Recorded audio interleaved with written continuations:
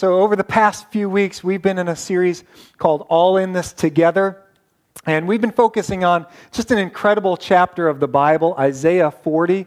And so if you have your Bibles or a Bible app, if you wouldn't mind opening up to Isaiah 40, we're going to be looking at a large section of that today as we wrap up this series.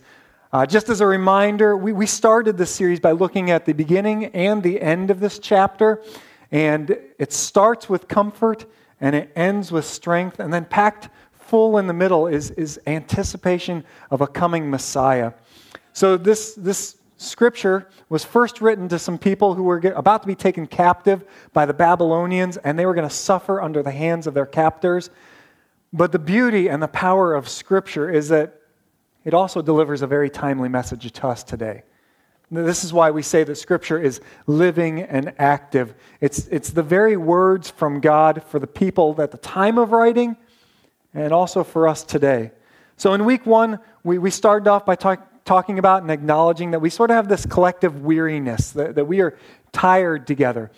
And we were reminded that in our weariness, to lean into the truth that we already know about God and to lean into the truth that we already know about ourselves. And we said that we need to take hold of the hope that we have, which is spelled out for us in verse 31. It says, "But those who hope in the Lord will renew their strength." So our hope is in the Lord. And we believe that when we hope in Him, He will bring us strength. Now, I don't know about you all, but I have been really weary lately. Very tired. And I need His strength because I can't make it on my own or with my own strength. I need His strength. In week 2 of this series, we talked about how we need to listen together. That before we speak, before we throw our voice into the myriad of voices that are out there trying to tell us everything that we need to do and how we need to be, that we need to stop and listen and be listening to the tender voice of God. Let me just ask you this. How have you been doing with that? Have you been listening to God? I think it's so easy for us to pray and speak a lot of words, but are we listening? Have we been listening to God? And are we taking in His Word? You know, He's already spoken. Are we reading His Word? We were reminded in that message that we can have peace with God because our pardon is secured and because payment has been made through the person that Isaiah said was coming. And that person, of course, is Jesus.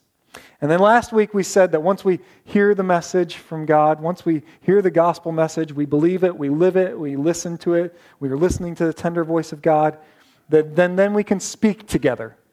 And we can speak together a message from God.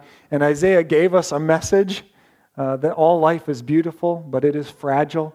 That God holds our life and our death in His hand, and that we can trust His word completely. And we zeroed in on verse 8 of chapter 40, which says, "The grass withers and the flowers fall, but the word of our God endures forever." And so today, as we're wrapping up this series, we want to cover the remaining verses that we haven't really gone over. And like I said, it's a large section, verses 9 through 26, but hopefully it's going to help us go where we want to be, and that is to be renewed together, And in our broken world full of anger and hostility toward God and toward all that is good, in our world full of corruption and stress and busyness and frustrations, His people, we need renewal, don't we? We need strength to keep on living the life that we know He has called us to live. We need wisdom to know when to speak and when to listen. We need what this chapter promises that we can have, and that is renewed strength. So let's look at our passage today and discover how we can get there. So follow along with me. This is just an incredible passage. And there's a lot in it. I would ask you to read it this week some more, because we're not going to be able to take in all of it today. But let's start in verse 9 and go through 26. It says this: "You who bring good news to Zion, go up on a high mountain.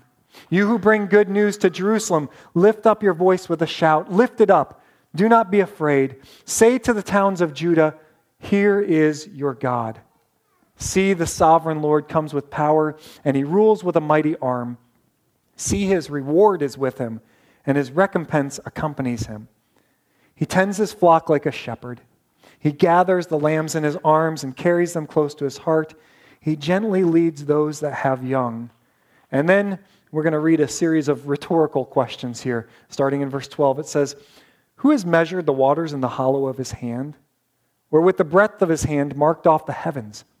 Who has held the dust of the earth in a basket, or weighed the mountains on the scales and the hills in a balance? Who can fathom the Spirit of the Lord, or instruct the Lord as his counselor? Whom did the Lord consult to enlighten him? And who taught him the right way?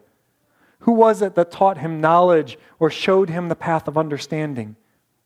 Surely the nations are like a drop in a bucket. They are regarded as dust on the scales. He weighs the islands as though they were fine dust. Lebanon is not sufficient for altar fires, nor its animals enough for burnt offerings. Before him all nations are as nothing. They are regarded by him as worthless, as less than nothing. With whom, then, will you compare God? To what image will you liken him? As for an idol, a metal worker casts it, and a goldsmith overlays it with gold and fashions silver chains for it. A person too poor to present such an offering selects wood that will not rot. They look for a skilled worker to set up an idol that will not topple. Do you not know? Have you not heard? Has it not been told you from the beginning? Have you not understood since the earth was founded? He sits enthroned above the circle of the earth, and its people are like grasshoppers. He stretches out the heavens like a canopy and spreads them out like a tent to live in. He brings princes to naught and reduces the rulers of this world to nothing. No sooner are they planted, no sooner are they sown, no sooner do they take root in the ground than he blows on them and they wither, and a whirlwind sweeps them away like chaff. To whom will you compare me? Or who is my equal, says the Holy One? Lift up your eyes and look to the heavens. Who created all these?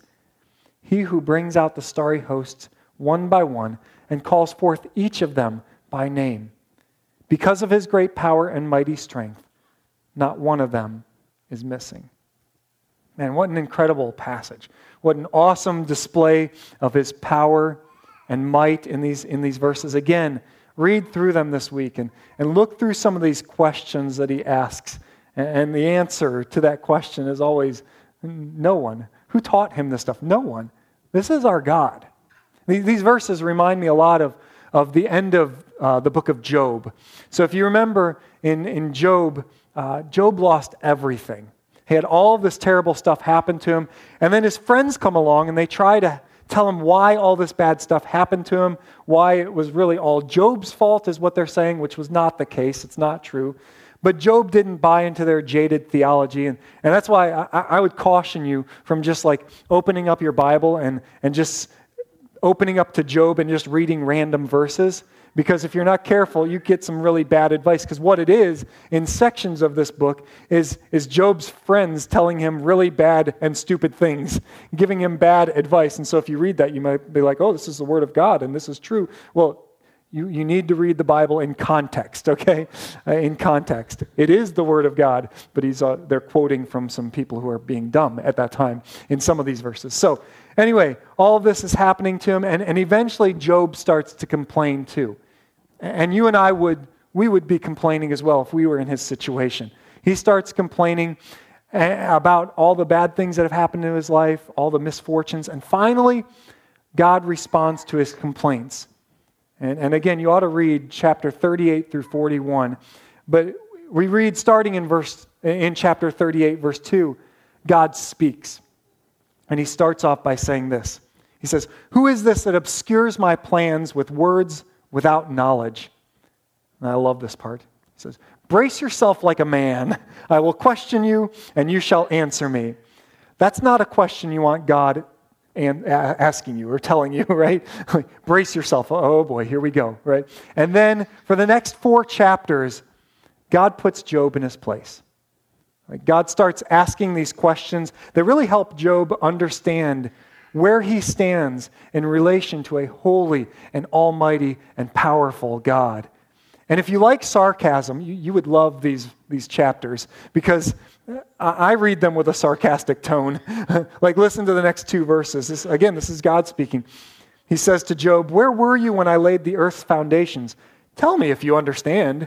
Who marked off its dimensions? Surely you know. Who stretched a measuring line across it? And again, for several chapters longer, it's like this type of God sticking it to Job, right? And what we see in these next few chapters of Job, though, much like here in Isaiah chapter 40, is a God who reigns sovereign and supreme. It is a God who is showing himself, showing his might and his power. And I think what was happening in Job's life is what needed to happen in the lives of God's people who were about to face judgment in Isaiah's time. And it's also what needs to happen in our lives today for us to be renewed together. You see, for renewal to happen, first there needs to be a revealing and then a seeing. A revealing and a seeing. Like when you see something so amazing and incredible, when something like that is revealed, we need to see it, right? And not just see it, but stop and fix our gaze upon it. It commands our attention. Think of it like this. You may have had this experience where you're driving and you're paying attention to everything around there, but no one else in the car is. And so as you're driving, you see maybe the most beautiful sunset or an incredible scenic overlook, or you see some other amazing natural wonder. And so you want to just tell the rest of the car, right? Everyone in the car, you go, look, you got to see this. It's so beautiful. The sunset is incredible. That waterfall over there, or the ocean, or this overlook, it's just incredible. Look at those mountains. And the person in the back of the vehicle is just like staring at their phone. And they're like, yeah, nice. And then they go back to playing Roadblocks or Candy Crush or whatever they're playing. And you're like, come on, like you need to see this. Like your phone can wait. You need to see this. You need to take it in. You need to be in awe. You need to see this. It is beautiful. I think too often we are so busy living our lives, or we get very distracted by all the stuff in our lives that we miss the beauty around us. We miss the moment. And when it comes to seeing the glory of God, God is the one who's doing the revealing. But we've got to be the ones that do the seeing. Please understand, He is doing the revealing. The trouble comes with us. The trouble comes with our eyes. The trouble comes with our spiritual blindness. I think that's why the Apostle Paul pleaded with the people in Ephesus. He said, I pray that the eyes of your heart may be enlightened in order that you may know the hope to which He has called you, the riches of His glorious inheritance in His holy people, and His incomparably great power for us who believe. He goes on, he says, that power is the same as the mighty strength He exerted when He raised Christ from the dead and seated Him at His right hand in the heavenly realms, far above all rule and authority, power and dominion, and every name that is invoked, not only in the present age, but also in the one to come. In other words, Paul is saying, open your eyes. Open your eyes and see the power and the strength and the might of our God, and see it in Jesus. And although Isaiah was speaking about 700 to 800 years before the birth of Christ, that's what Isaiah was talking about as well, the coming of Christ. That is what is being revealed, and that is what we need to see. Again, God is doing the revealing. He does the revealing, but we we have to do the seeing. So notice what Isaiah says again in verse 9. He says, say to the towns of Judah, here is your God. Here is your God. And it's like he wants to put him on display. And then he goes on to describe this incredible God he wants for us to fully see. Twice in verse 10, he says the word see. See. Some translations say behold. It's probably a better translation. Behold. It's a little more descriptive of what we are to be doing. Behold our God. Be captivated by our God. See Him. See our God. Verse 10, see the sovereign Lord comes with power, and He rules with a mighty arm. See His great reward is with Him, and His recompense accompanies Him. It's like Isaiah is pleading with us. Like God has revealed Himself. He's revealed Himself to us. Now behold Him. Look at Him. Know who He is. If we could just get a true glimpse of this incredible God, it would strengthen us. I often pray for my daughters that they would come to know God more. They would come to know him more completely. And then I follow it, I'll say something like, God, I pray that my daughters, they would come to know you more completely, and that they would love you more, they would obey you more, and they would follow you completely with their lives. And so I want them to know God, and I don't want it to just be a head knowledge. Yes, they need to have a head knowledge of who God is, but I want them to know him in such a way that they fall more in love with him. Like if they really knew who God was, then they would love him. And then when they love him, that they would obey him and they would follow him completely with their lives.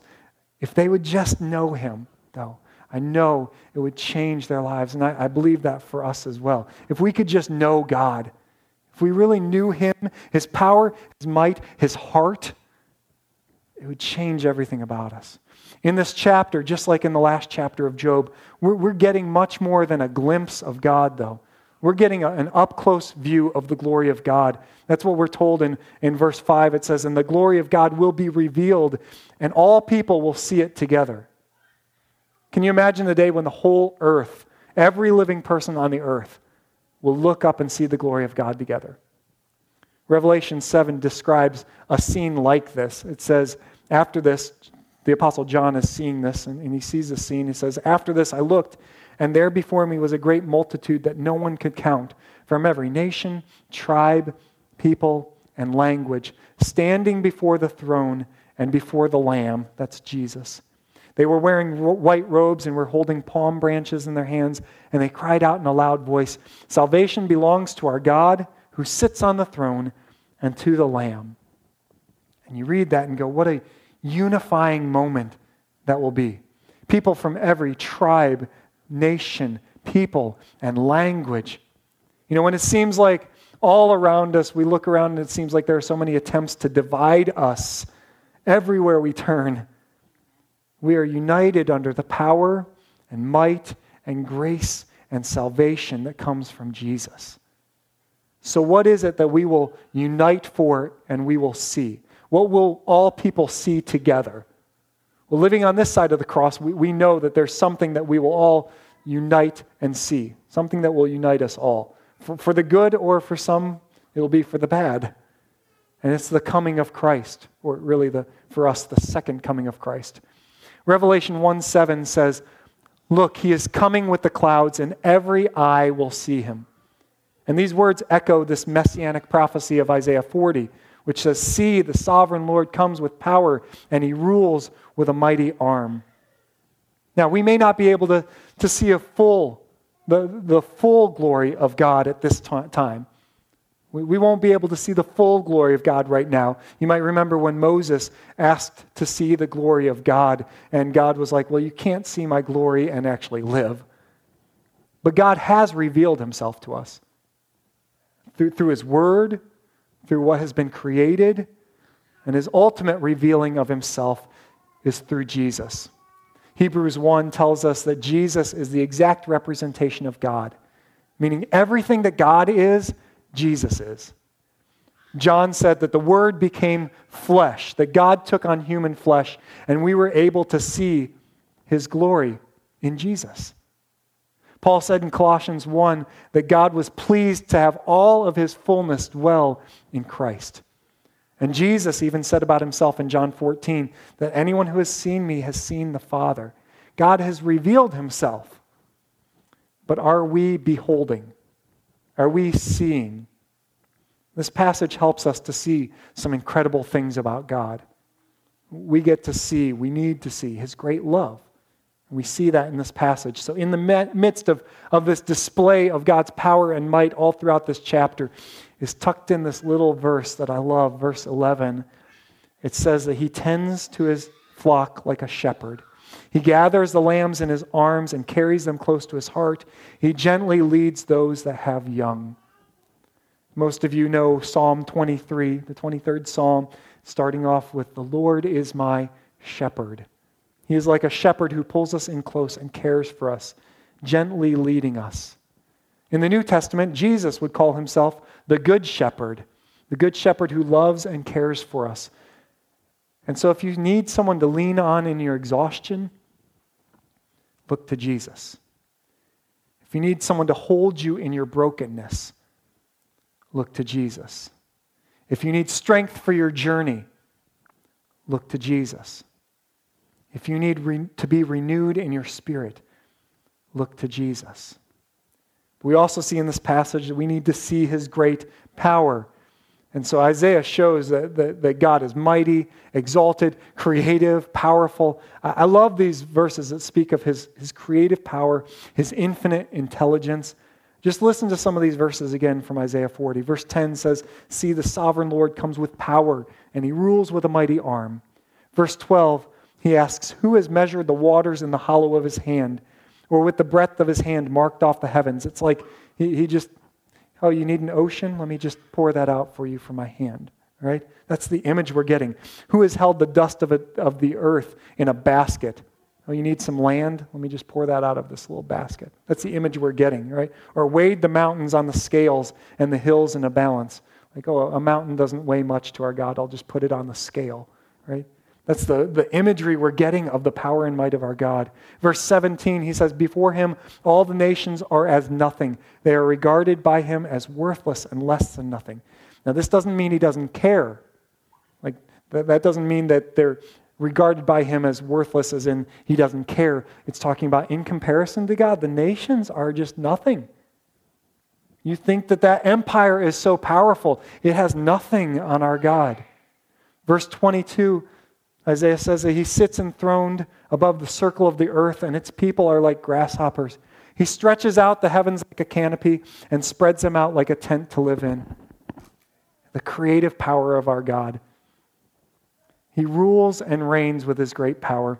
I love what Peter proclaimed in the New Testament then about Jesus, showing him to be powerful. 2 Peter 1:16 says, "For we did not follow cleverly devised stories when we told you about the coming of our Lord Jesus Christ in power, but we were eyewitnesses of his majesty." And so if you need a strong tower to run to, look to Jesus. If you need renewed power to get you through today, look to Jesus. If you need a mighty hand to pick you up, it's no problem for him. Look to Jesus. Then finally, we need to see his great reward. The second part of verse 10 says, "See, his reward is with him, and his recompense," that means his reward or his repayment, his recompense accompanies him. I love the last chapter of the Bible, Revelation 22. It echoes these words from Isaiah. We read Jesus saying this. He says, "Look, I am coming soon. My reward is with me, and I will give to each person according to what they have done. I am the Alpha and the Omega, the first and the last, the beginning and the end." And what a reward that will be for those who have placed their faith in Jesus Christ. We will be rewarded by him, but it's more than just a reward of heaven. We will be rewarded with him. With him. He is our prize. He is the reward of our faith. We will be rewarded with Jesus for all of eternity in all of his glory.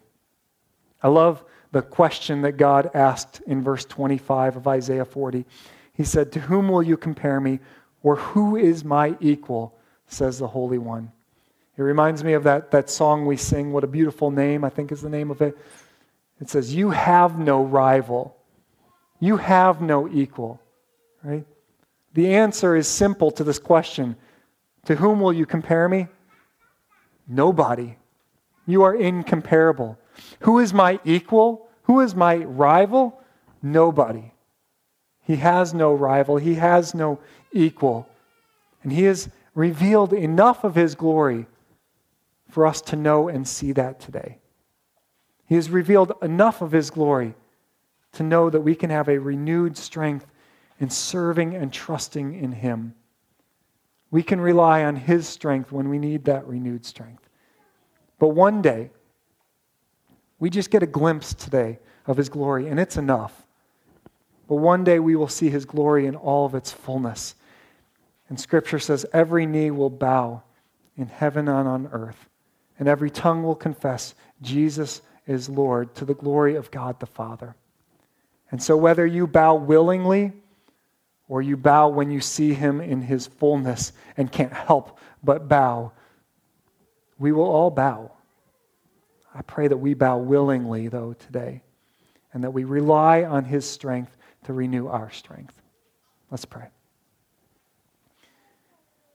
Heavenly Father, you are an amazing God, full of power and might and strength, all-knowing. Your wisdom is beyond our comprehension. Your knowledge is beyond what we could ever grasp. At your word, creation comes into being. That's how powerful you are, that just at your word, things happen. Something comes from nothing. And God, this chapter of the Bible has been just such a powerful chapter in Isaiah 40. It reminds us of how weak we are, of how frail we are, of how fragile our life is. And many of us in here today are feeling like our lives are falling apart in some way or another.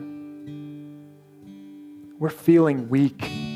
We're feeling tired. We're feeling weary. And we can't do it on our own. We can't make it through today on our own strength. And then we get to read of your strength. We read of your might and power. And we read that you hold us in your arms. That you give us the strength to go the next step. You give us the strength to face the next challenge. You give us the strength. You give us your hand to pick us up when we fall flat on our faces. God, I pray that you would renew our strength today, that we would hope in you and you alone. We thank you for the promise of your word. We thank you for the fulfillment of your word in Jesus. We thank you for your glory, and we thank you for the day that we will get to see your glory in all of its fullness. It's in Jesus' name I pray. Amen.